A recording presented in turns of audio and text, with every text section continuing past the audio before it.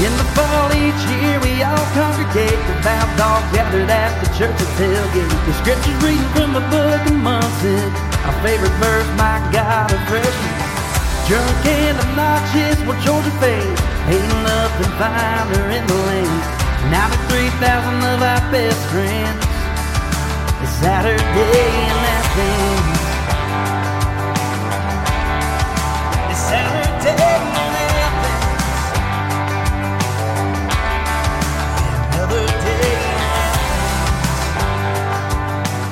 Welcome to the Saturday in Athens podcast. We're a Georgia Bulldogs show. I'm your host, Seth Saunders, and we are fired up today to be joined by Saturday Down South's Chris Marler. Chris is the host of the College Football Uncensored podcast and is very active on the Twitterverse at Vern Funquist. Always fun to interact with. So, Chris, welcome to the show, brother. Yeah, man. I just got to ask right off the bat, like, are you actually excited? Are Georgia fans excited that I'm here? Because honestly, I don't think until Tennessee fans showed their ass, it became the worst people like we all knew they were. I was always button heads with Georgia fans. Yeah, so from our perspective, we always love a spirited debate, so it doesn't bother us one bit. Now, I can't speak for the fan base. I will say this. We have squabbles within the fan base, so we get that on all counts. Every fan base has the ones we'd all like, I think, to maybe stay away from the tailgate, but they find That's their like way. Most of our entire fan base for Bama, for sure. Yeah. No, I always joke around about it because, like, I know, like I'm fully aware that I bring all of that on myself. Like, it's a constant thing that's like, it could be avoided, but I mean, I tell you what, I love college football and I love talking about it, and none of the stuff I just said really backs up why I would argue on Twitter constantly for hours at a day. But yes, it's something to keep us busy. So I want to ask you about this to start, because I saw it from your show, and I thought, first off, the balls to proclaim it on the Friday before the game when, let's be serious, nobody nationally was saying it. You came out and just said, Tennessee is going to get their ass beat on Saturday. Yeah. They want the smoke, and they're about to get all of it, and they're about to get humbled. Whereas the national narrative was Tennessee is the greatest show on turf, greatest thing since sliced bread. And we were kind of sitting here like, did 2021 and the beginning of this year like not happen? Is Georgia like a JV team now? We couldn't wrap our brains around it, but we're biased, right? So hearing you say it, and that you said it on the Friday before the game, it was like, okay, there is rational thinking still in the college football world. Yeah, I think that, thank God they won, because I think that's what ended up like giving me like a leg to stand on with Georgia fans for a long time.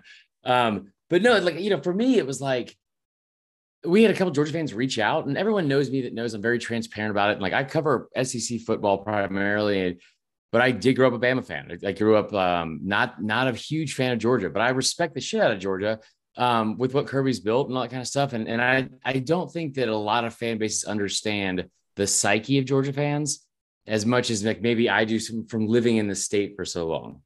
And that psyche was real fragile for a long time because of the way they lost. And people, will make fun of them for it. I would do it too. Like, fans troll and all that kind of stuff.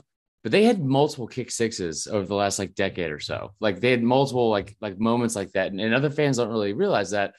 But what Kirby has done is built something completely different than anything we've seen. So we had a couple of Georgia fans reach out, and they said they wanted like a pep talk. And I was like, I mean, there's been moments where I've seen the Kirby pep talks before they played Bama, and like, all I do is fucking eat. And I'm like, yes, one, I need to go to Cookout right now because I forgot to have lunch. And then two, like, I miss that so much. Like, I miss that like intensity and like correctly guided intensity, not like, you're just mad to be mad. And I watched that Bama Tennessee game. It was a great game.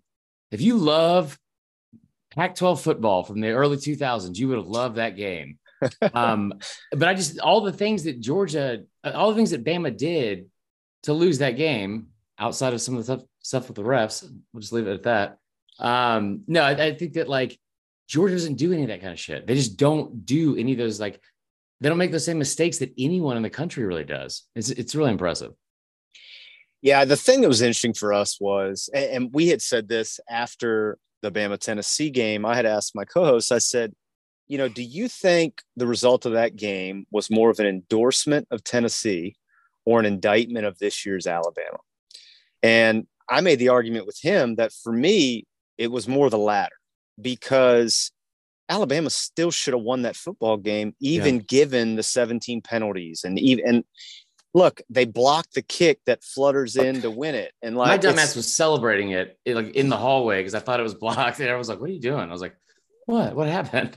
Yeah. And so like, I also thought too, and here was my big thing with it. All the big wins had happened on Rocky Top at Neyland, and they hadn't played in an adverse environment since the Pitt game, really. And Pitt is not a good football team. And they gave Tennessee all they wanted.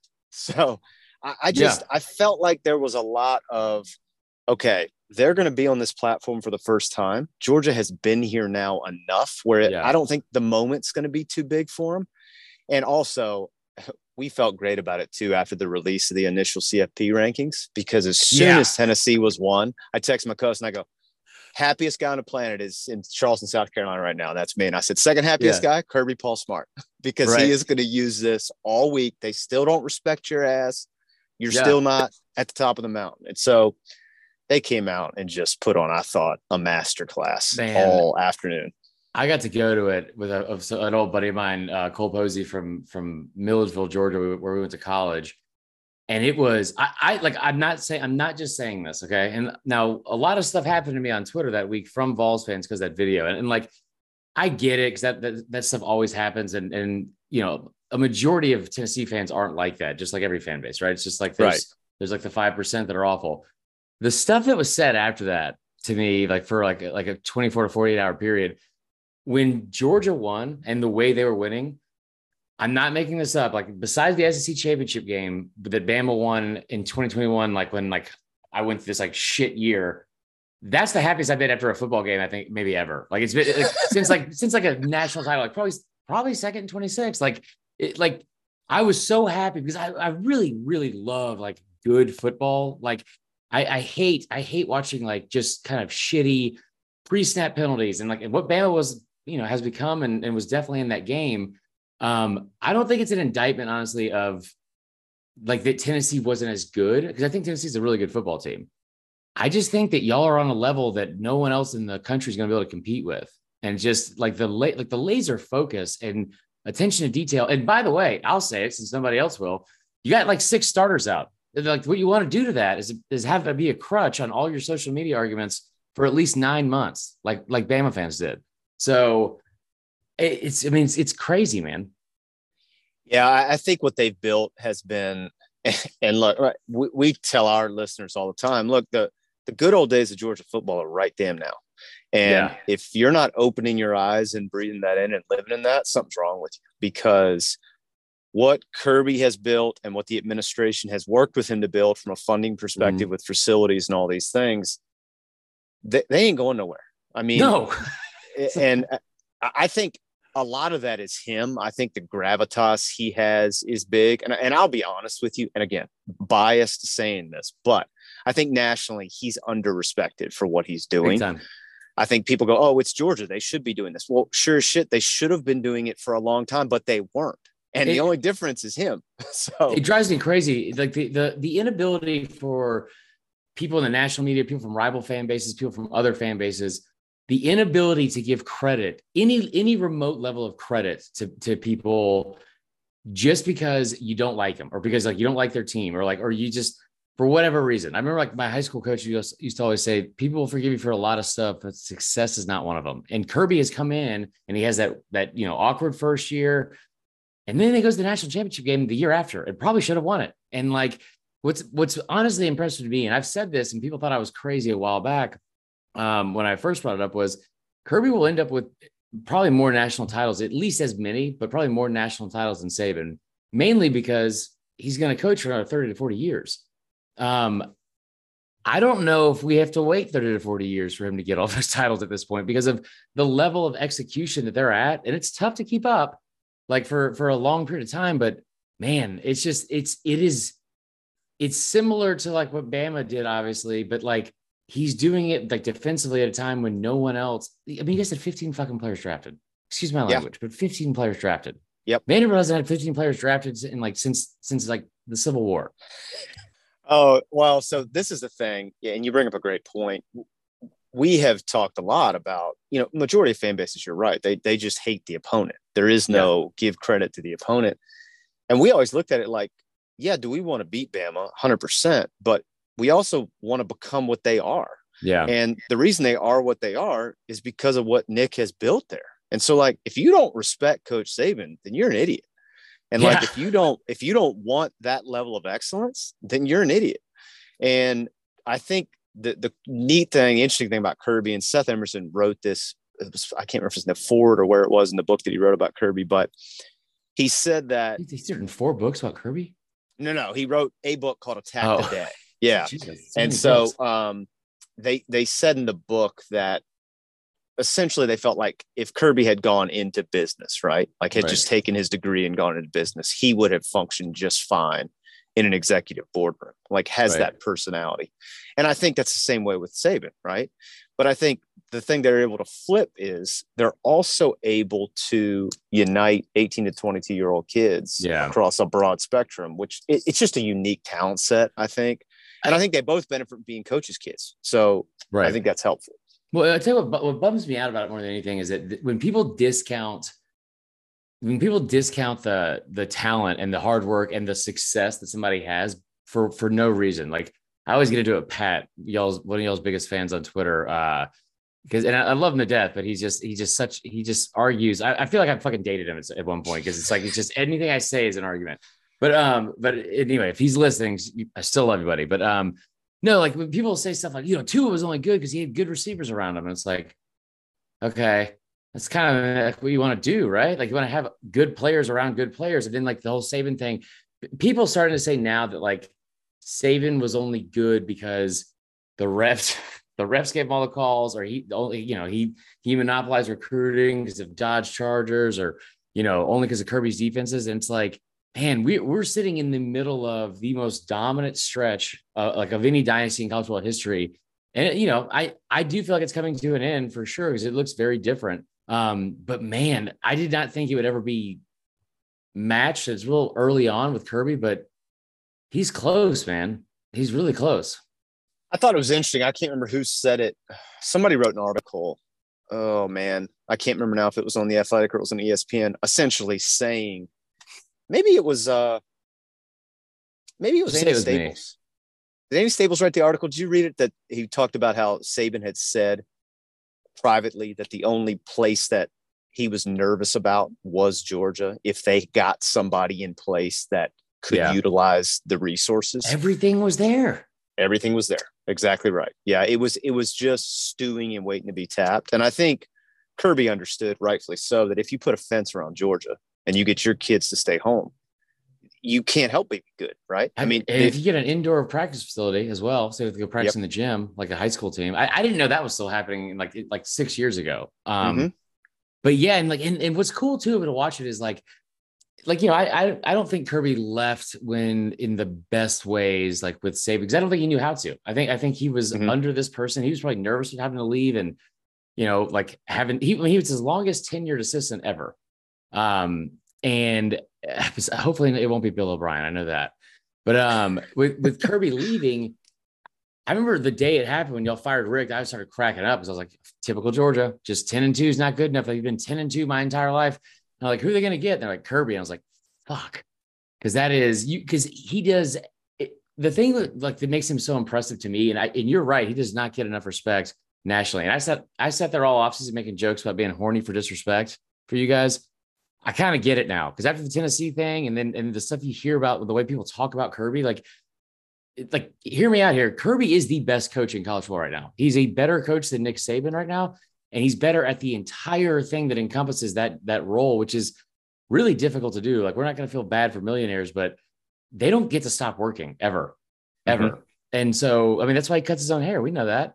And so, but I mean, like, for real, he's doing a better job of the top to bottom things that you have to do at a program. You didn't lose a player in the transfer portal. Yeah. What?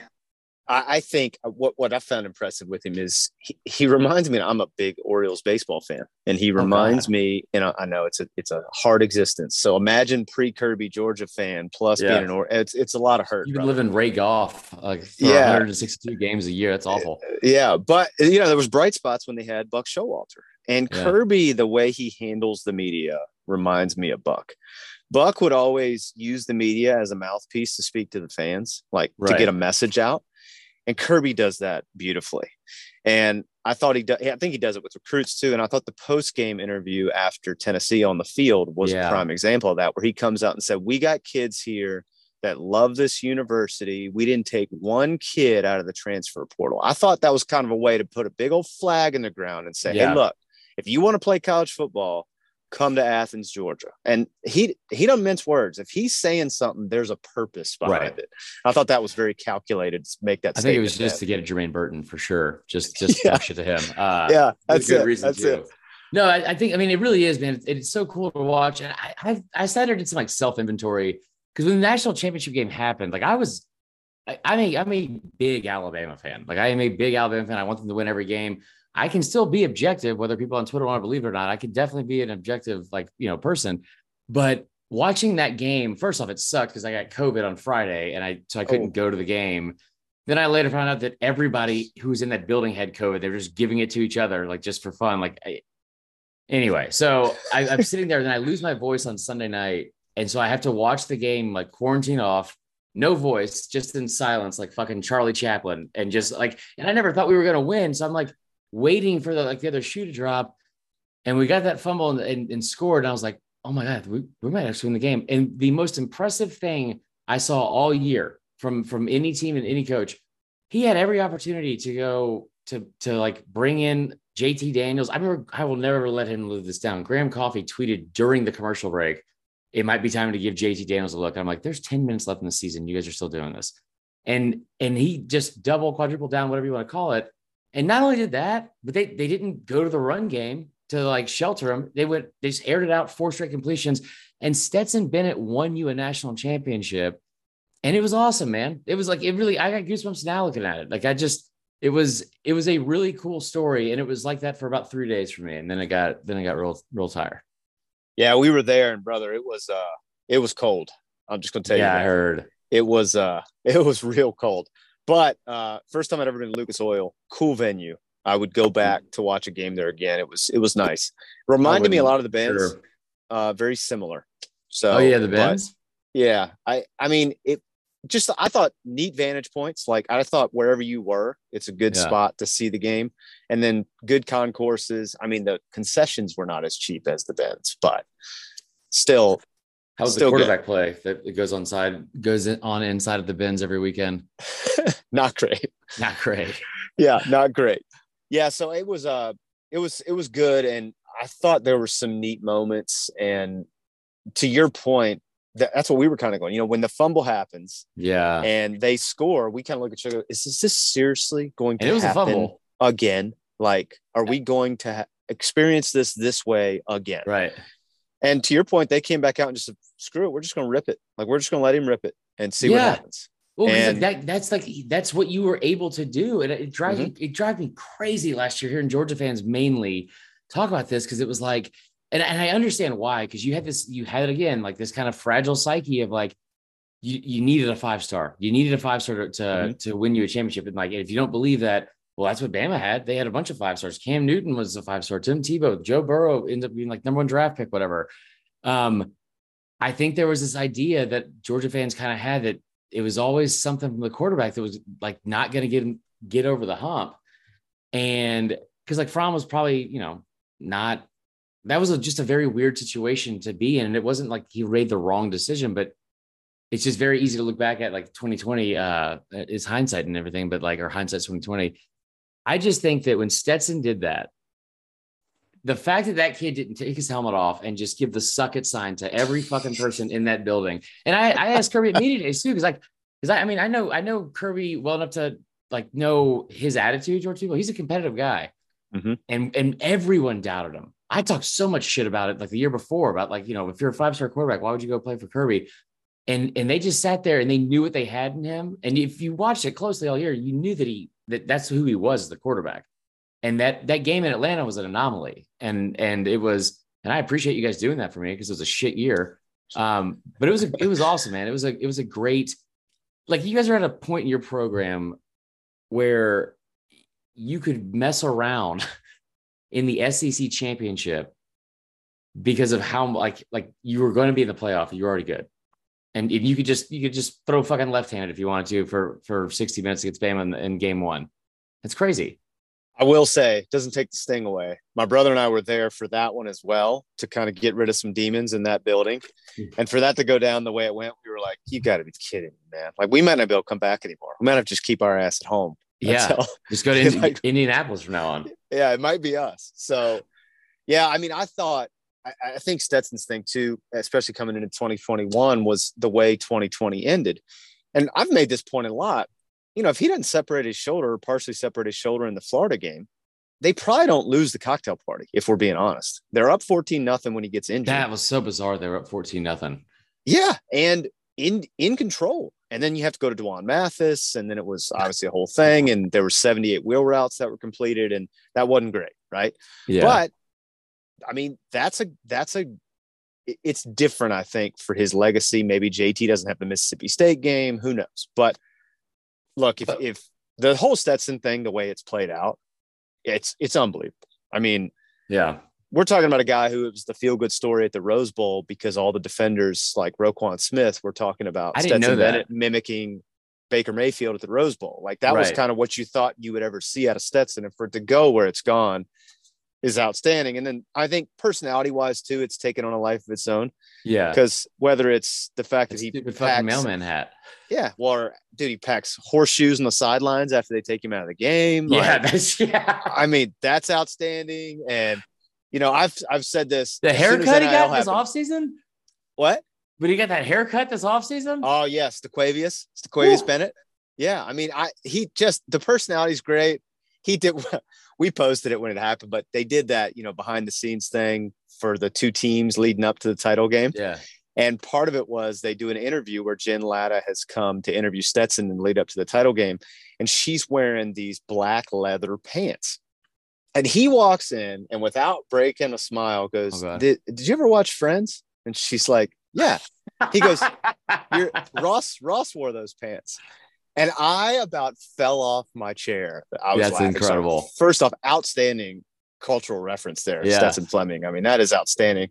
But I don't think she really got it. Like, she said she got it, but she didn't laugh like she should have because that was funny. Like, right. She's wearing pace pants. Like, it's just funny. So anyways, he's a time. And this whole thing with his pregame playlist has Bubbly by Colby Calais on it. Wait, what? Did you not hear this? Where they asked him on the pregame playlist and he goes, well, it's just embarrassing. I probably shouldn't say this, but Bubbly by Colby Calais is when I hear kind of those fucking soothing sounds of her saying, can you count me in on B98.5? I go to another place, brother. That's it. I mean, it's a cool story for so many reasons, like that, like you know, generic parts of it. Like, he's a walk-on, he did this and that. And like, it cracks me up sometimes now where I'll still see Georgia fans that are like now on board.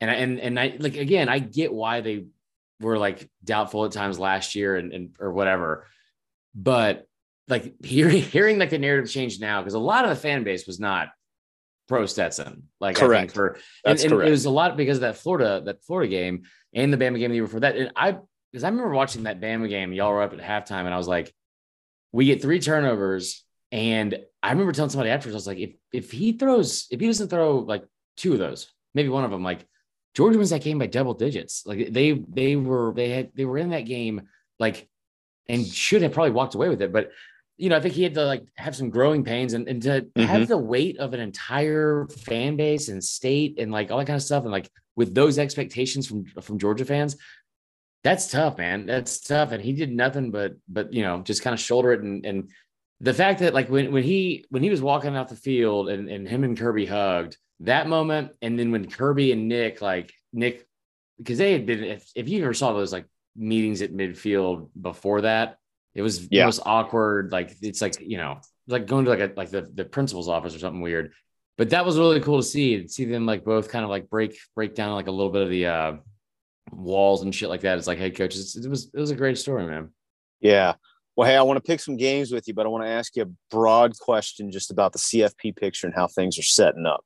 Sure. Because obviously rankings got released last night. No real change, but I kind of want to talk to you about the next 2 weeks or 3 weeks and what the paths look like. Bama's not in it. They're not in it, which is weird. It's weird that that's even part of the conversation, that they're not in it. It's almost like somebody predicted that at the beginning of the year this year. Well, so this is what my question to you is do a lot of things have to happen for Tennessee not to get in, or is their path broader than people think it is? So I was up until maybe last night. I kind of felt like it was like a foregone conclusion they were getting in. Like when they lost to y'all, their percentage odds went up, which doesn't mean anything because it's ESPN, FPI, and none of that shit makes any sense. But at the same time, like they are a really good team, and like their resume, like the hay's been in the barn since before the Georgia game, and like I think if you watch, this is not taking anything away from Tennessee because no matter how you get it done, if you've lost for 15 years in a row, no matter how you get the dub, like you want to celebrate it. But I think a lot of people thought that was the best win of the year for any team in the country over Alabama. And it's just not. They're just not. Bama's not a bad football team. And they're not like I think sometimes people can be skewed about it. Like they're not elite though. They're not elite at all. So Tennessee beating them, but also beating Florida, which somehow that came back to like bite them because it was kind of close late. And people aren't really talking about the LSU game at this time, like nearly enough. I don't think that like the only thing that hurt Tennessee is that everyone thought they were going to beat y'all for some reason, which is the dumbest fucking thing I've ever heard. USC, that's where I get worried. Yeah. USC, like again, I say I'm worried. It would be great if they did not make the playoff, just to be honest, for what my job is, and having to be on social media. But like, it's going to piss me off if some combination of these three teams like going to the actual playoff. And they can all three make it. Michigan, Ohio State, and USC, with the like excluding Ohio State, they have been propped up on nothing all season. Yeah, nothing. Like like Michigan and Ohio in Southern Cal are ranked 118th and 115th in the country in terms of their opponent's winning percentage. It's at 40%. It's awful. So, but if USC wins out, and they have a couple ranked teams now. They were talking last night about how they beat Oregon State. Right. If that's what we're going to argue on, that's not a great argument. It's funny you bring up USC because I've found it a little rich that seems the argument for USC is that, well, they only lost to Utah by 1 point and it was on the road. It's like, well, yeah, but they lost and all their wins stink. So who cares? And they can't play defense at all. They had a tough win against Oregon State. They threw 4 interceptions to you. Yeah. And you look like trash on it. By the way, did you see that last night? They went so far as to say that was a really close game. It was a 2-point conversion and it was a really emotional game. And I was like, no way this man just brought up the helmets with the dead running back on him. I'm like, yeah, it's just crazy. Yeah.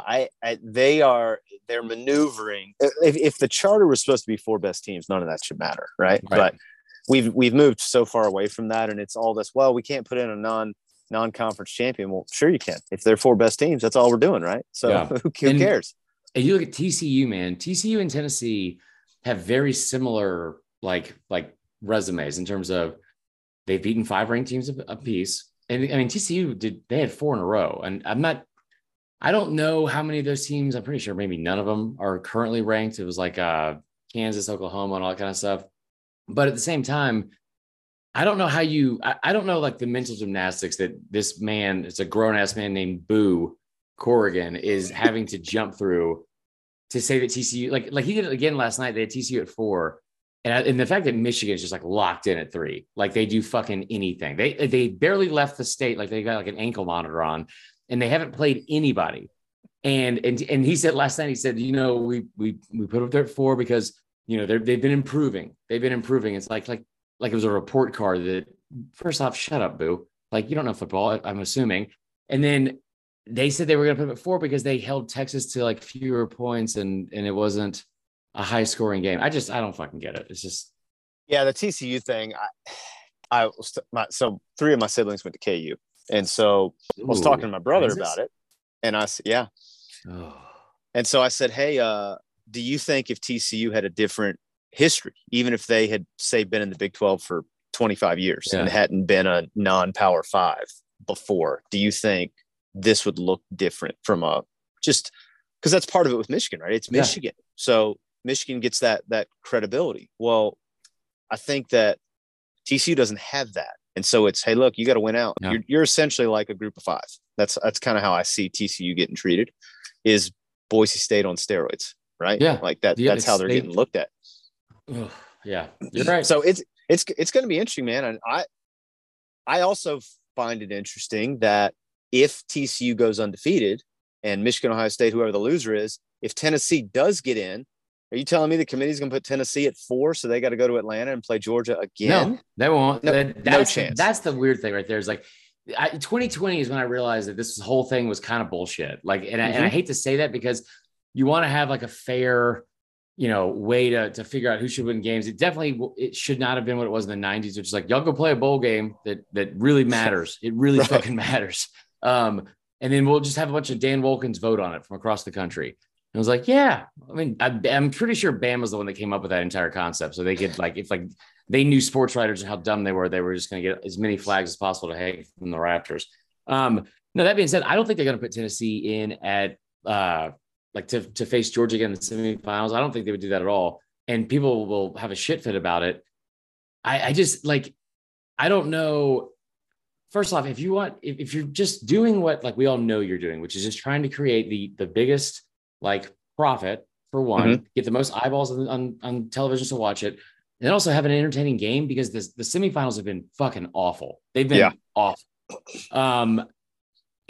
Put Tennessee and Ohio State in the desert and let them play in the festival and go from there. Because in 2020, when they had the opportunity to expand it, because it the entire season was kind of just very disjointed and everyone's kind of doing their own thing for a minute. They had every opportunity to be like, you know what, we're going to expand it to 8 teams, because you guys decided to play during COVID, and instead they're like, no, we're not. The day that they started practice at Cincinnati, it was the last day they had a chance to play for the title. And then they just put in fucking Ohio State, Bama, Notre Dame, and Clemson. And it was anyway. Yeah. It's just all, it's just all a farce. And that's why, and look, I've been a proponent of bigger field anyways, because at every level of football, except Division I football, you have a playoff. Oh, like a bigger field of teams. I think we need to make a bigger field. We need to have a much bigger. It's what are you talking about? No, every from high school, every level of college, and in the pros, we have a playoff. Yeah. And everybody comes and plays, and nobody bitches because everybody got to play each other. Well, they all figured it out, right? Yeah. Seems like we could just figure that out at the Division I level. So we'll see. I don't know what they're going to end up doing, because there's talks the 12 might stall and they may not end up going to 12. No, they'll go to 12. I think they're going to go to 12 because they make a ton of money. It'll be a huge revenue pool. The home games in December will be what drive that a lot, I think. And that'll also be interesting too, because you have guys like the guy at Ohio State, Gene, whatever his name is, that doesn't want to have a home game. He doesn't want them to be at home in Columbus, in that scenario. He wants them to be he's like, you don't want to have leave anything to chance, on a actual grass field, the outside with the elements. And I was like, God, the Big Ten sucks. They are the worst. They are the worst. Yes, they are the worst. Well, that's a whole nother conversation, but yes, they are the worst. Well, look, I want to pick some games with you. It is admittedly was not a sexy slate this week. So we have some games on here that maybe normally wouldn't be on the list, but it is what it is. So I told you off air, 7-3 is the number to beat to take home the title belt. I don't know how to tell you this, man. I'm at 69.1% on the season. I've been on fire all year. Well, then we're ready for it. So, all right. First one is tonight, and you're going to notice a theme on this. If there is any type of rivalry trophy or game trophy involved, it will be on our list. That's just kind of a set rule of the Saturday in Athens show. Yeah. So do you like the trophy games? Absolutely love it. It's one of my biggest beefs about the Southeastern Conference is that there's not nearly enough trophies. Golden Boot last weekend. It's one of my favorite trophies in all college. Yeah, how big that thing is? It's outstanding. It's 4 feet tall. It's 175 pounds. It's 4 feet tall. Yes. So I did a video of this last year for SDS because like I just think the trophy, like South Carolina and A&M play for a trophy. And that's what spawned a lot of this because I was like, what is happening? Like they asked Muschamp about it. And he's like, I don't even know what that thing is. It's like, well, that's because you never won it, Will. And so, but like he had never seen it. And then you look at the Big Ten stuff, and they're like, I've got like one Big Ten friend that I will tolerate. And like when they try to tell me, like, you know, it's a tradition, and like you got to wake up and go to 11 a.m. kickoff in front of 1,700 people. Like, who fucking cares? But like the trophy thing, they really get into.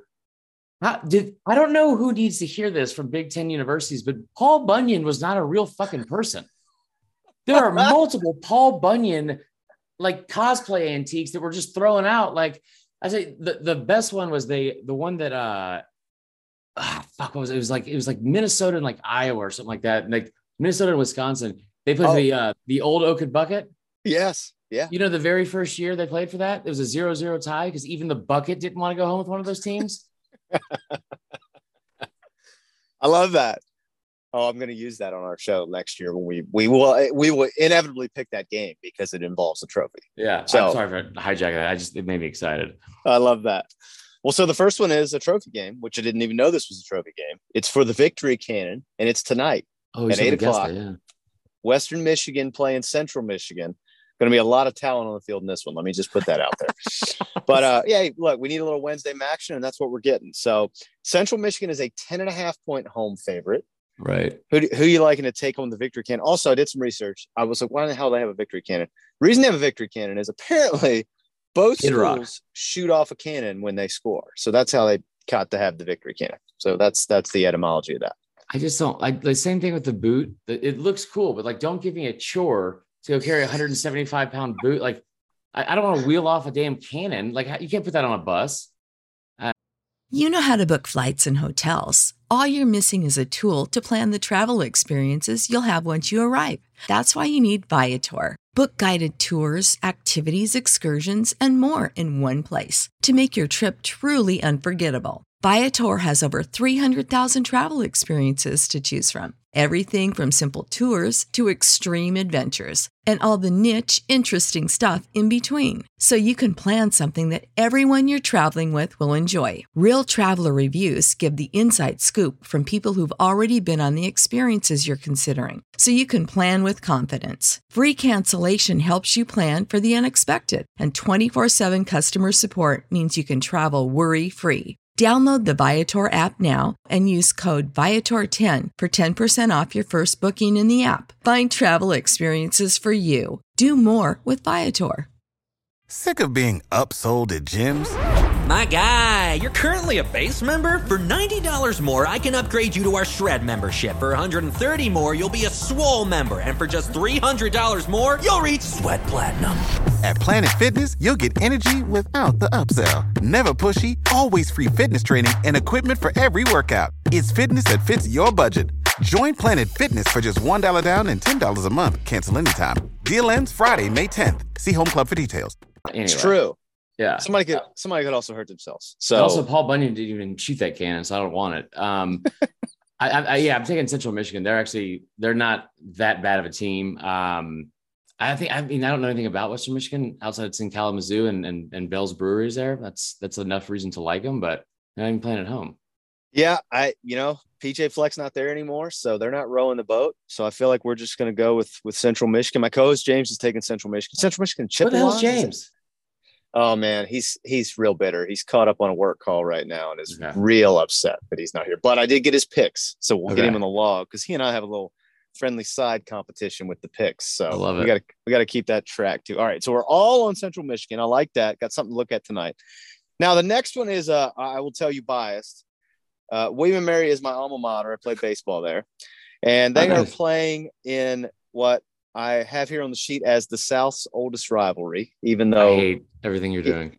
Even though UNC UVA tries to claim this, it's ours. So we're going to lay that there.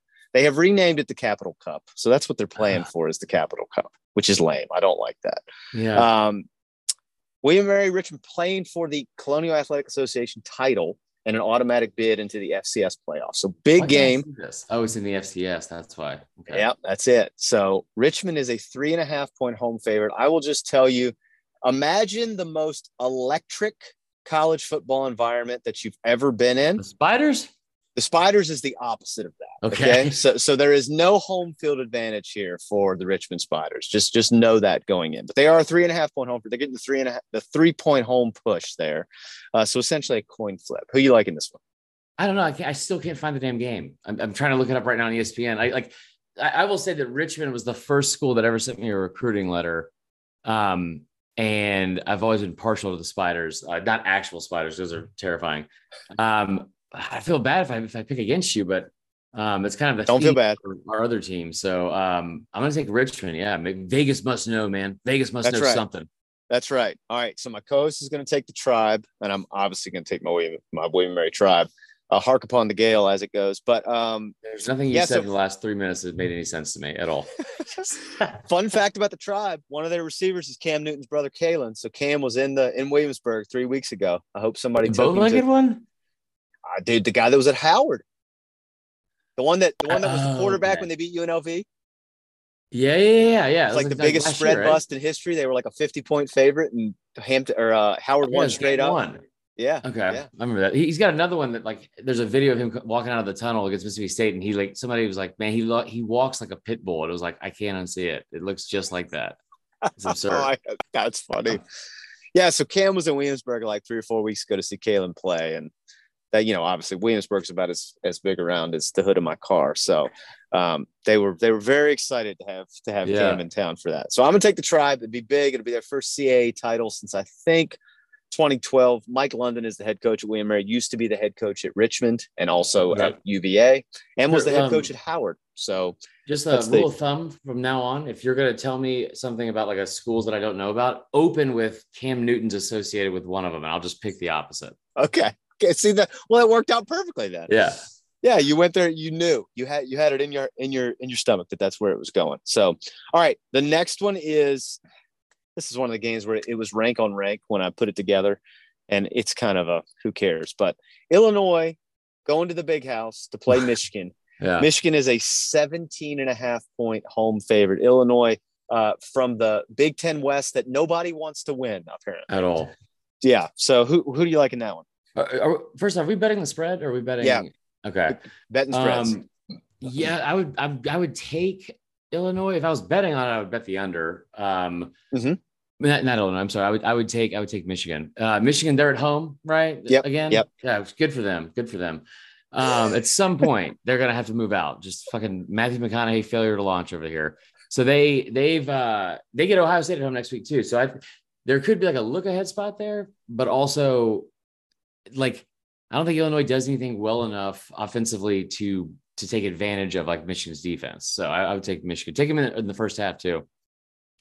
Yeah, James is going to take Michigan. I am as well.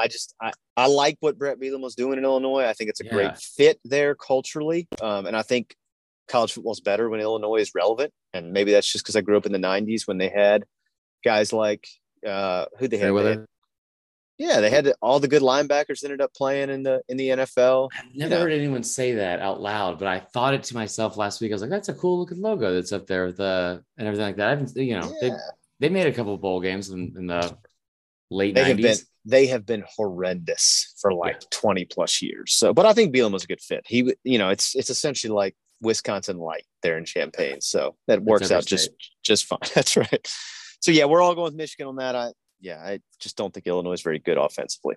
All right, here we go. Like I told you, trophy game. You want to talk about a meaningless one? Floyd of Rosedale. Do you know what this is? The big fat pig. It's the big fat pig. That's right.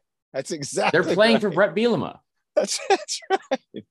They're playing for Bielema. Exactly. So again, Iowa and Minnesota, Big Ten West matchup here. Is anybody going to make it to Indianapolis for the title game? It does not look like they are. I know, but there shouldn't be any fans there for sure because it's going to be an awful game to watch. Minnesota 2.5-point home favorite. Are they going to be rowing the boat after this one, or are the Hawkeyes going to prevail? Every time somebody has brought up Iowa to me this year, I have forgotten like a Men in Black, like zapped my memory away from me that how bad they are on offense. And this is a kid at quarterback who in week 1 had a 1.1 rating in QBR. And then the following week bumps up to 3.4. Tough to do. I mean, Minnesota should win. I think they were kind of banged up through part of the season, but like Iowa's defense is still really good. I know they got torched by Ohio State, but I mean, they've only given up over 40 points, I think, in the Forenz era like 5 times in the last like 6 years. So it's probably gonna be hard for Minnesota to score, but they're at home. So there's nothing about Iowa. There's a stat that came up a few weeks ago where they said if they punted on first down, it would have been a better result. Like this is like a data point. I'm like, so yeah, Minnesota by 1,000. Yeah, James is taking the Gophers, and so am I.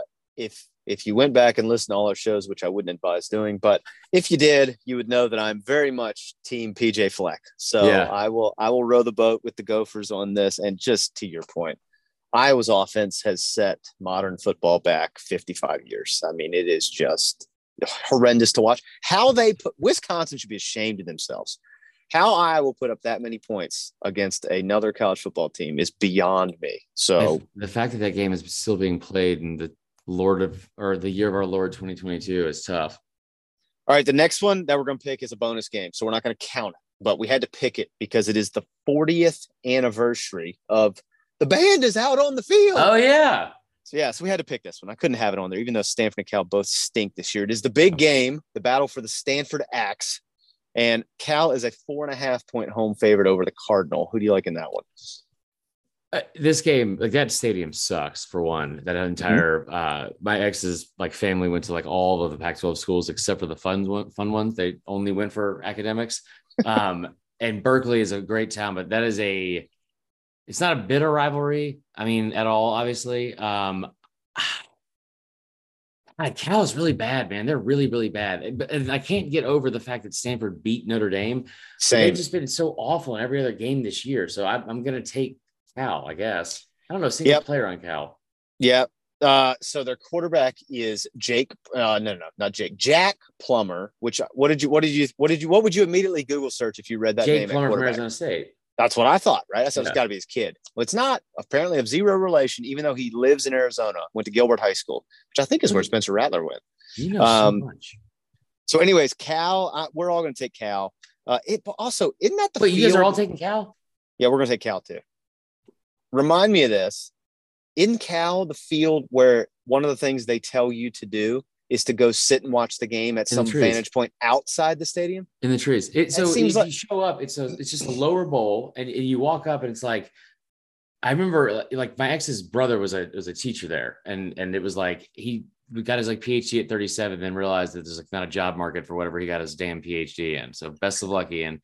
So, but if you go there, the outside, it looks really cool because it's like the outside of the stadium is somewhat modern, and you look over and you see like the Golden Gate Bridge. And then you have to walk into the stadium and sit there for 3.5 hours, and it is dog shit. Like they should allow Marshawn Lynch to come back and drive the cart on the field, like a Frogger situation, just to make it like more fun. Yeah, like I read that somewhere, and I thought, well, that's interesting that they're telling you to watch the game from outside of the stadium. That seems to be a bit of an indictment on the in-stadium experience, if that's why we're going to Cal, is to watch it from outside. So, anyways. But yeah, we have that one on there because I think the announcer's name is Joe Starkel. He was also the play-by-play announcer for the 49ers. So he was the famous Dwight Evans announcer for the catch in the back of the Dwight end zone. Yep. Or Dwight Clark. Yes. Thank you. And then the Terrell Owens catch from Steve Young in the playoff game against the Packers. Yeah. So like same guy. Football guy. I like this. Yeah. So they did a feature on him on ESPN this week, which was cool. So anyways, that's why we had that one, but we won't count that one because that game just stinks out loud. All right. Next one is on here. Tennessee going to South Carolina. They can't screw this up, right? But they are a 21.5-point road favorite. Vols are debuting their Go Big Orange helmets this weekend with the all-white kits. So we'll see how that turns out. How have they never worn that before? I don't know. In all honesty, I think it would look better with the orange pants. If you went orange pants, white top, orange lid, I think it'd look great. But anyways, they're going to do that. South Carolina seems like they're a hot mess. What do you think? Tennessee covering that number or the Gamecocks cover the 21.5? Okay, so this is your last bit of competition for Tennessee that people are going to respect, just because South Carolina's better than Vandy. And I thought you'd see more of it last week, and you didn't see the first half. You definitely saw it in the second half a little bit, but like it would be a really good move for Josh Heupel to try to get Hendon Hooker the Heisman, and it should not be very difficult because of the teams he's going up against. I hate like where South Carolina's at right now because like my sister went there. My family lives in Columbia. It's a fun school. It's hot as hell, obviously, but like Beamer is he's basically like, I don't know, anorexic Sam Pittman. He's a 12-year-old Sam Pittman. And he's so difficult to not like, even though Kirby hates him. But like, you could see this coming, man. Like the schedule is so brutal. You could see this coming like a mile away. I don't think they're going to win this game, obviously. I would think that Tennessee, there's no reason for them to call Dogs off. And we saw it last week against Mizzou, that they refused to let me start watching the fucking Bama game at a reasonable time because they had 6 minutes left in the fourth. Listen, this has been like a system play all year. Take Tennessee if you're betting on it. First quarter to cover 6.5, first half to cover 13. Take them to score first, and then also take them to take 22.5 because South Carolina is one of the worst first quarter and first half teams in the country. Yeah, James is taking Tennessee. I'm going to take them too. I learned my lesson last week. I liked the number with Mizzou going in last weekend. I thought with Mizzou's defense, and there'd be a little bit of a kind of letdown after losing to Georgia or whatnot, but they came out in the second half and just blew the absolute doors off the Tigers. And then Drinkwitz gets the contract extension, so it all worked out. So maybe that's the recipe there in the Columbia of the West. Incredible, man. Yeah. So yeah, we're all going to take Tennessee. I think these next 2 weeks for them are auditions, and people kind of wrung their hands a little bit about Heupel scoring late against Mizzou. I get it. Look, it's a beauty contest now. You got to blow everybody out. Didn't bother me one bit. So it bothered me a lot because I was in Auburn, Alabama, and trying to watch an Alabama game surrounded by Auburn fans. It was an uncomfortable situation. Yo, you have to tell us about your trip to the Plains. I've not been to the Plains. Was it a good time? Dude, so it was awesome. It was awesome. I just love college football, and basically, like we had a situation like where like we just like weren't going to go on trips to go to any games, and it's like, why? Like what is going on? And so I just like, like I love going to games, and we have a big enough audience and like, and enough friends that like, people will call you up like right before the Tennessee game, like, hey, I got you an extra ticket if you want it. And I'm like, shut up. It's like a 1-versus-1 matchup. And so, yeah, I went to that game, and then I was like, you know what? I went to the cocktail party before that. That was my first time doing that. Jacksonville sucks. It does. But Auburn was awesome, dude. Auburn was awesome. I had like I could not spend 4 to 6 years of my life there because there's not shit to do. But everyone was super nice. Like it was, the environment for the stadium was crazy for a 3-6 team. I had a great time. I also got free tickets and got to go on the field. So that was probably helpful. I mean, you can't beat either one of those things, but it's on our list. We're trying to hit every road stadium in the SEC, and which hopefully will get easier once the conference expands and they change the scheduling model, because if you're trying to go to Texas A&M once every 12 years, that's tough. You don't want to Texas ever. But by the way, I don't know if you've ever kept up with any of my Twitter about Happy Birthday Kip. That was the highlight of the whole trip. I got to meet the what do you call it? The Yell Eaters. I saw that. I loved that. I thought that was great. I went out and bought some overalls. They wouldn't let me in with them. They were like, no. Oh, that's funny. I saw the overalls did you do it on the recap? You wore them? Yeah. If you want them, you can have them. They're size XXL. I have a pair of Georgia overalls that I wear every cocktail party. I wear them once a year. I wear them for the cocktail party, and that's it. So it's a themed event. JNCOs with a vest? Because that's what mine was. I got them, bought them off eBay in 2006. I don't even know if it's a real brand or anything. Yeah. And it's obviously something that somebody heat stamped on. It's just it's really clip art football that just says Georgia football, but they're solid red and it says Georgia on it. So I roll with it because it's just a ridiculous outfit, right? Yeah. Who the hell wears overalls? So So this is what I was worried about, was as soon as I put them on, and again, they were XXL, so they were very spacious for me. But I was like, I'm just really worried about falling in love with these things. And I did. I flat out did. All right, next game on the agenda, I think, is a interesting one because Ole Miss, obviously, huge letdown after the loss last weekend. Yeah. Their path to Atlanta is now gone. But this game still matters a lot because they could play in a New Year's Six if things fall right. Yeah. So they got to go to play Arkansas. We love Sam Pittman, love what he's doing there. They had a tough one last weekend, had a lot of opportunities, I thought, against LSU. couldn't cash it in. Ole Miss, a 2.5-point favorite. You like them to go on the road and cover that? No, I don't. I think that we're going to have a weird situation this weekend. Like, I think Vegas obviously knows something. They knew something last week with LSU. That made no sense to anybody. Yep. I think KJ Jefferson was out. Yeah. And you still have that just very, very odd. I don't know. Like Arkansas's defense is bad, but they're only bad at like defending the pass, right? Mm-hmm. Yeah. I don't think that they are going to. I think Ole Miss being one-dimensional on offense in terms of like their strength being running the football. You've seen, games like Auburn where they put up 390 yards or whatever, but like, Quinshon Judkins had a really good game. I don't think he's going to do that. Like, he can't carry that entire team. Is what I'm trying to say. Like Jackson Dart has just not been anywhere close to being what we thought it would be. Now, like, Zach Evans is out. Vegas has to know something. And I think there's definitely going to be a letdown where this is the exit, like, interview for Kevin. So my coach is going to take Ole Miss. James is going to take Ole Miss. I'm kind of with you. I have this weird feeling about this game. Yeah. And I just think it's a game that the Hogs steal. I think anybody that's yelling woo pig suey on Saturday is going to have a nice day. And that's whether or not KJ plays. I just think, I don't know. This is just a weird one. And to your point, man, watching Ole Miss has been kind of put your brain in a pretzel this year because you expect a Lane team to fling it all around and have electric passing game. And they've been the exact opposite. And I think in some ways he's gotten in his own way a little bit because I don't know. They should have run the ball way more than they did last weekend. I thought when they drive down that last drive and they get inside the red zone, hey, we'll just keep flowing it, right? Yeah. And we're just going to put the game in Jackson Dart's hands because that's a good idea. And he did it. He always does something like that. I feel like he is the best offensive mind in football, him and Sark for college football. Yes. But no, you're right about like the Jackson Dart thing. I thought he would be great. And he's always had a great quarterback that like Jake Coker put up 3,000 yards. Right.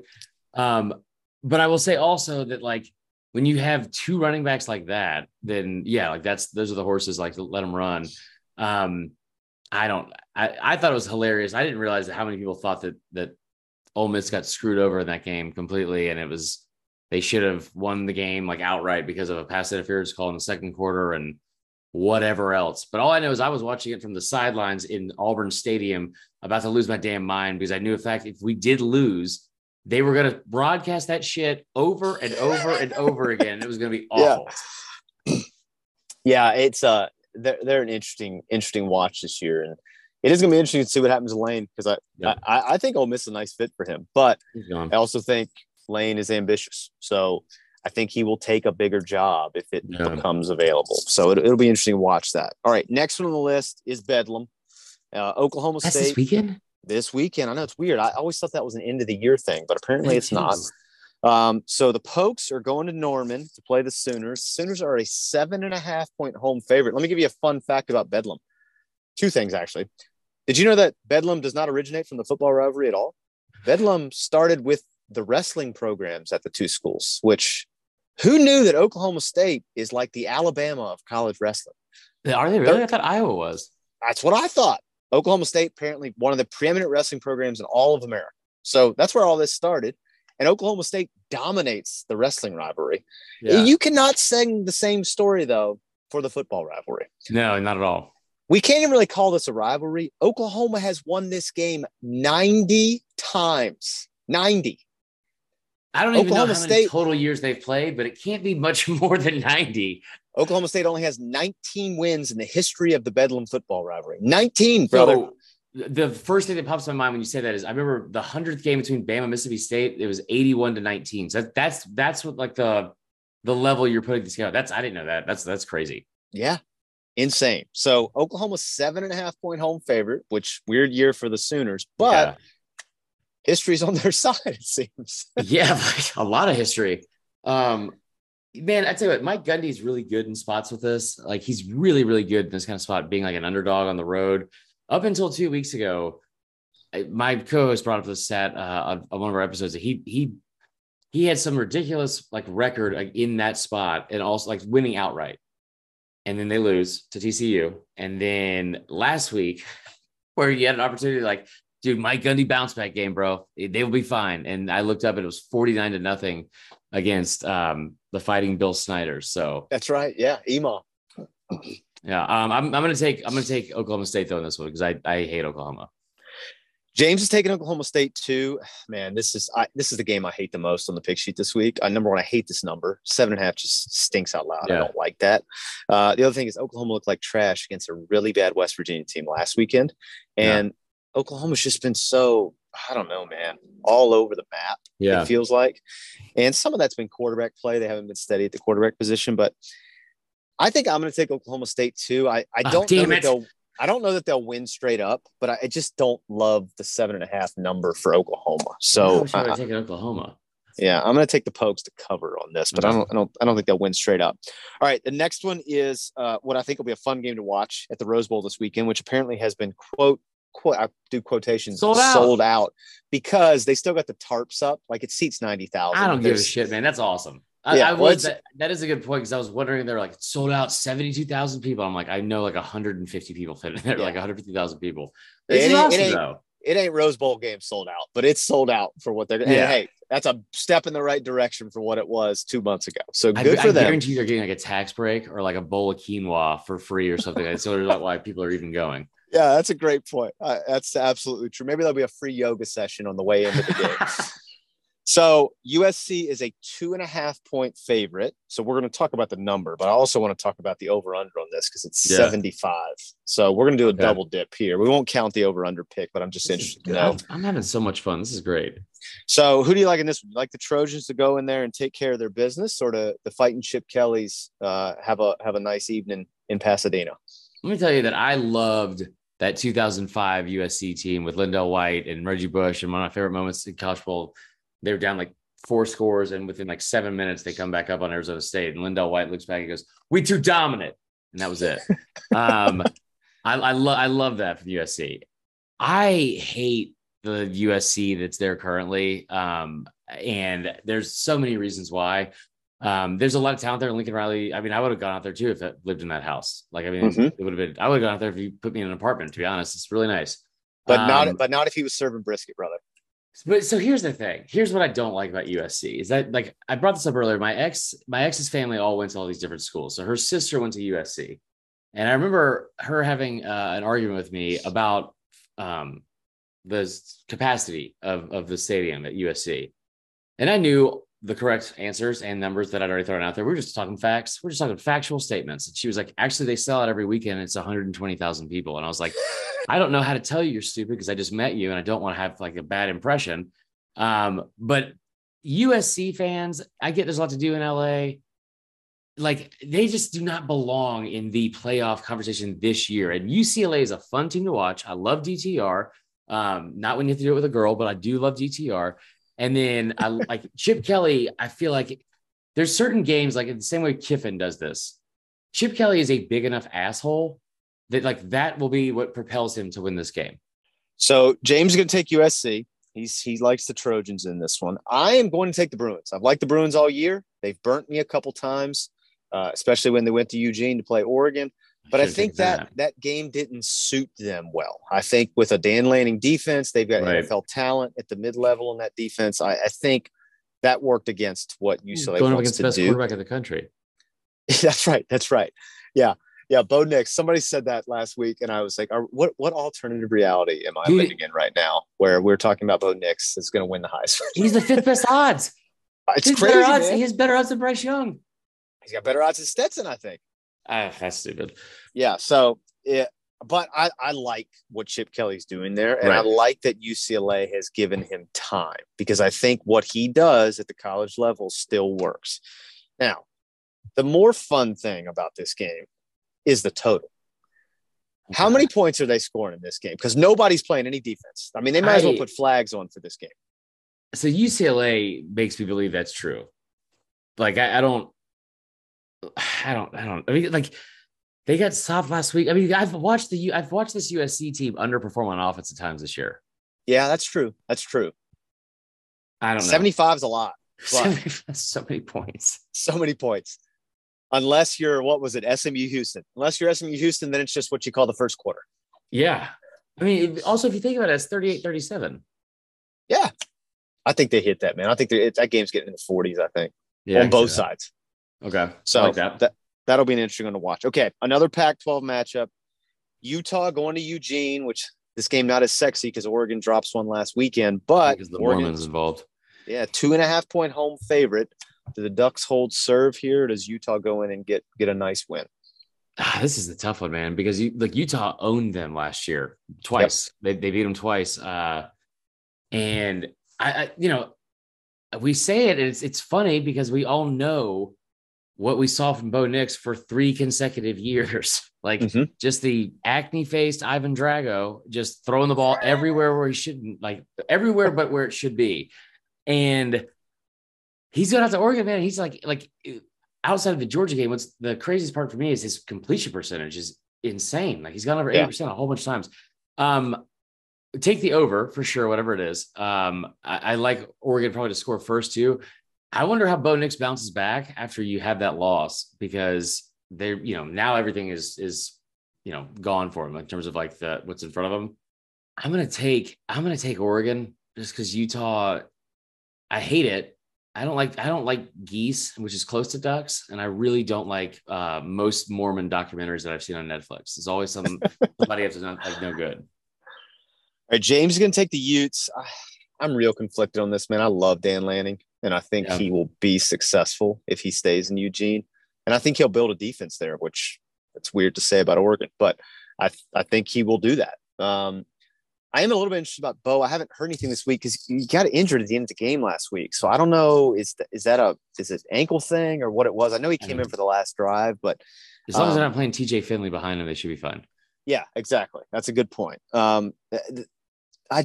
I can't get past Utah losing to Florida, so I'm taking Oregon. If you're I don't care. You should not lose to that Florida team. I mean, that's just an absolute travesty. Did I have any money on that? Did I have any money on that game? That's neither here nor there. Yeah, fair. So, all right, last game of the day. We always pick the Dogs last. So the Dogs are going to Lexington. It's going to be very cold in Lexington. I think the high on Saturday is going to be 30. Yeah. Dogs are a 22.5 point favorite. This is not will Georgia win? They're going to win the football game. Do they cover that number? Man, I don't know. What's again the first half? A majority of my success in betting this year has been the first half number. I know that's what we're not talking about, but there's so much value there. And Georgia has kind of turned the corner where they struggled early in games this year. And the last 3 games, they've scored at least 14 points in all of them in the first quarter. I say all that because it's important, because Kentucky is the worst first quarter scoring team in not just the SEC, they're bottom 3 in the entire country. They have been leading. This is up until, I'm not sure, but I think they were losing to Vandy too. They had not led a FBS opponent at the half this year, besides Miami of Ohio, and it was by 3 points. Think about that. Ooh, I love that. That's a great stat. The only thing that's confusing for me here is, I mean, are y'all going to look ahead to Georgia Tech first off? Because yeah, that's a big one. But like, Will Levis played his arguably one of his best games, like in his whole career against y'all, and he didn't do that. He was never going to beat you, but he didn't have a single turnover, which blows my mind because that's like all he does. So I don't think that they have anything where they can hang with you guys for 4 quarters. Does Kirby pull anybody out? I don't know. Or like, are you guys still going to like hide some of the playbook? Because it's like at this point, there's so much shit that Kirby is doing, like maneuvering, like the big picture stuff, like playing chess. Mm-hmm. Yep. I just never know. Well, I'm going to put you to it. Taking Georgia. Okay, I like that. James is going to take the Dogs. I'm going to take the Dogs too. And for the same reasons that I took them against Kentucky last year. Everything Kentucky wants to do are the things that we do well to take away. So they have to run the football with Chris Rodriguez to be successful. They will not do that against our defense. So then what are they going to do? Then Will Levis has to beat us. I'll take that. I mean, I feel great about that. Banana, bro. Man, wow, yeah. Doesn't he also put anyone puts mayo in the coffee too? He's going to be a very impressive kid, and he's going to show out well at the combine. I had enough of that shit at the start before media days, and I was like, I get it. You're quirky. Yeah, and their offensive line is trash, like real bad. So that's a I think it's gonna be a long day to be a Wildcat fan. Also, he came out with the quote this week. Did you hear the quote he had? I guess it was Monday or Tuesday. Saying, "I think we'll come out with our piss hot on Saturday." His piss hot? Yeah, he said, "I think we'll come out with our piss hot on Saturday." So that you better get that checked out, brother. Sometimes not everything goes away. Yeah, so I thought that was an interesting one. So yeah, he's an interesting cat. I do like Mark Stoops, and I think people in Kentucky are nuts for pissing and moaning about them not having a good year, given that they're a basketball school, even though they don't want to acknowledge that. Let me ask you a question about this, because I've heard it from more than one person, and I thought it was the dumbest comment that I'd ever heard each time a different person brought it up. But multiple people said it. So this is like in the summer. I remember this guy was telling me, like in like a Twitter space. So he was like, "Listen, you think Kirby forgot what Mark Stoops did last year?" And I was like, "Well, I definitely did. So what are you talking about?" And he was like, "Oh God, calling the timeout at the end of the game so they could score." Yeah. And I was like, "Brother, I don't know how to say this. I bet Kirby hasn't thought about that at all in the offseason." 100%. That's 100% right. But there's been like a little groundswell of like people that think that he's going to run it up. No, first off, I don't ever remember the entire 7 years he's been there, Kirby ever running it up. It seems to be the inverse of that. He seems to be like, we're just going to take the air out now and just kind of let it go. Like last year, right? They could have won 10 games and gotten into 50-point range, right? And they just didn't do it because I don't think it's his personality. Also, he loves Mark Stoops. Like one of his favorite coaches in the SEC said, "No, I don't foresee that." And I agree with you. I don't think he's thought about that 1 second since last November. I will say the thing you brought up about the offensive line is the biggest concern. I remember saying this going into the season. Like, it's one thing to lose a receiver and all that kind of stuff and that kind of talent, but losing like 3 NFL offensive linemen, like I don't know if Kentucky's ever had that. And now Jalen Carter's healthy. Yeah. Oh God. Yeah, I'm gonna tell you something. He's been something the last few weeks. Like, I'll say it, he's good. Oh man. I can't remember what point it was. I think it was third quarter of the Tennessee game. I didn't know this till after the game. My co-host James told me. Ton of NFL scouts there. Yeah. And he walks over to the sideline and does the I love it even more. Give me my money. Give me my money. And I thought, I love that. He was getting triple teamed. Oh, dude, he is.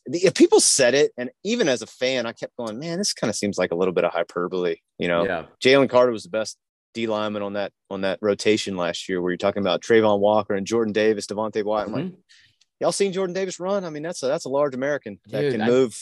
I just love you called him American for one, and two. I remember watching the combine, and like in one of the scouts, like I hadn't thought about it up until that point. And he was like, "Yeah, 15 guys can get drafted." And he's like, like honestly, the most talented player on that team is still back in Athens. And I was like, who could it be?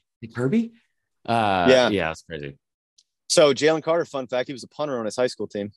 Did he kick field goals? Because we should recruit him for that. Yeah. So I think he went to a Popka. I think that was his high school. But Zach Greinke went.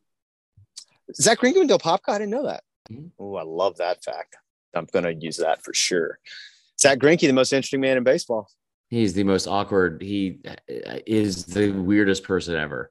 If you have not read the series of articles that the Kansas City Royals beat writer for The Athletic did on him this summer, and all he did was interview teammates and said, "Tell me stories about Zach."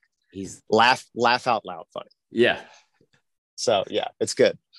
All right, Chris. Well, that's the slate, brother. I feel good about your picks. Yeah, man, I appreciate it. I'm sorry I talked your ear off for so long, but I really, really enjoyed it, man. And anytime you can convince Georgia fans I'm not that bad of a person. Well, we're happy to do that because we know that's the truth. So tell our listeners how they can follow you and support you. Yeah. So my home address is no, I'm kidding. So it's Saturday Down South, but really you can just. I'm not really involved on the website or anything like that. So we have the podcast, which is called College Football Uncensored. We have the new episode coming out tomorrow and then every Sunday. So if you love college football and, if you don't mind the F word, you'll love it. And then on Twitter and Instagram, at Vern Funquist. And that's about it, man. Yeah. And then we have the YouTube. Go check out the YouTube channel. I hate saying that because every time I get on there, that's like my whole job now is trying to grow our YouTube channel. And I'm like, got all these books and trying to learn how to like do like thumbnails and shit. And there's like some 8-year-old that's like, I'm going to drink tomato juice for 5 straight days. And it's got 8 million views. I'm like, cool, Brendan. Thanks a lot. Well, we're going to put all that in the show notes, guys. Make sure and go follow and support Chris every way you can. And we will link everything out. But we appreciate it, brother. You're welcome back anytime you want to come on. We certainly enjoyed it. Absolutely, man. I appreciate it. Yeah, y'all have a good one, man. Good luck this weekend. Hey, George is better now.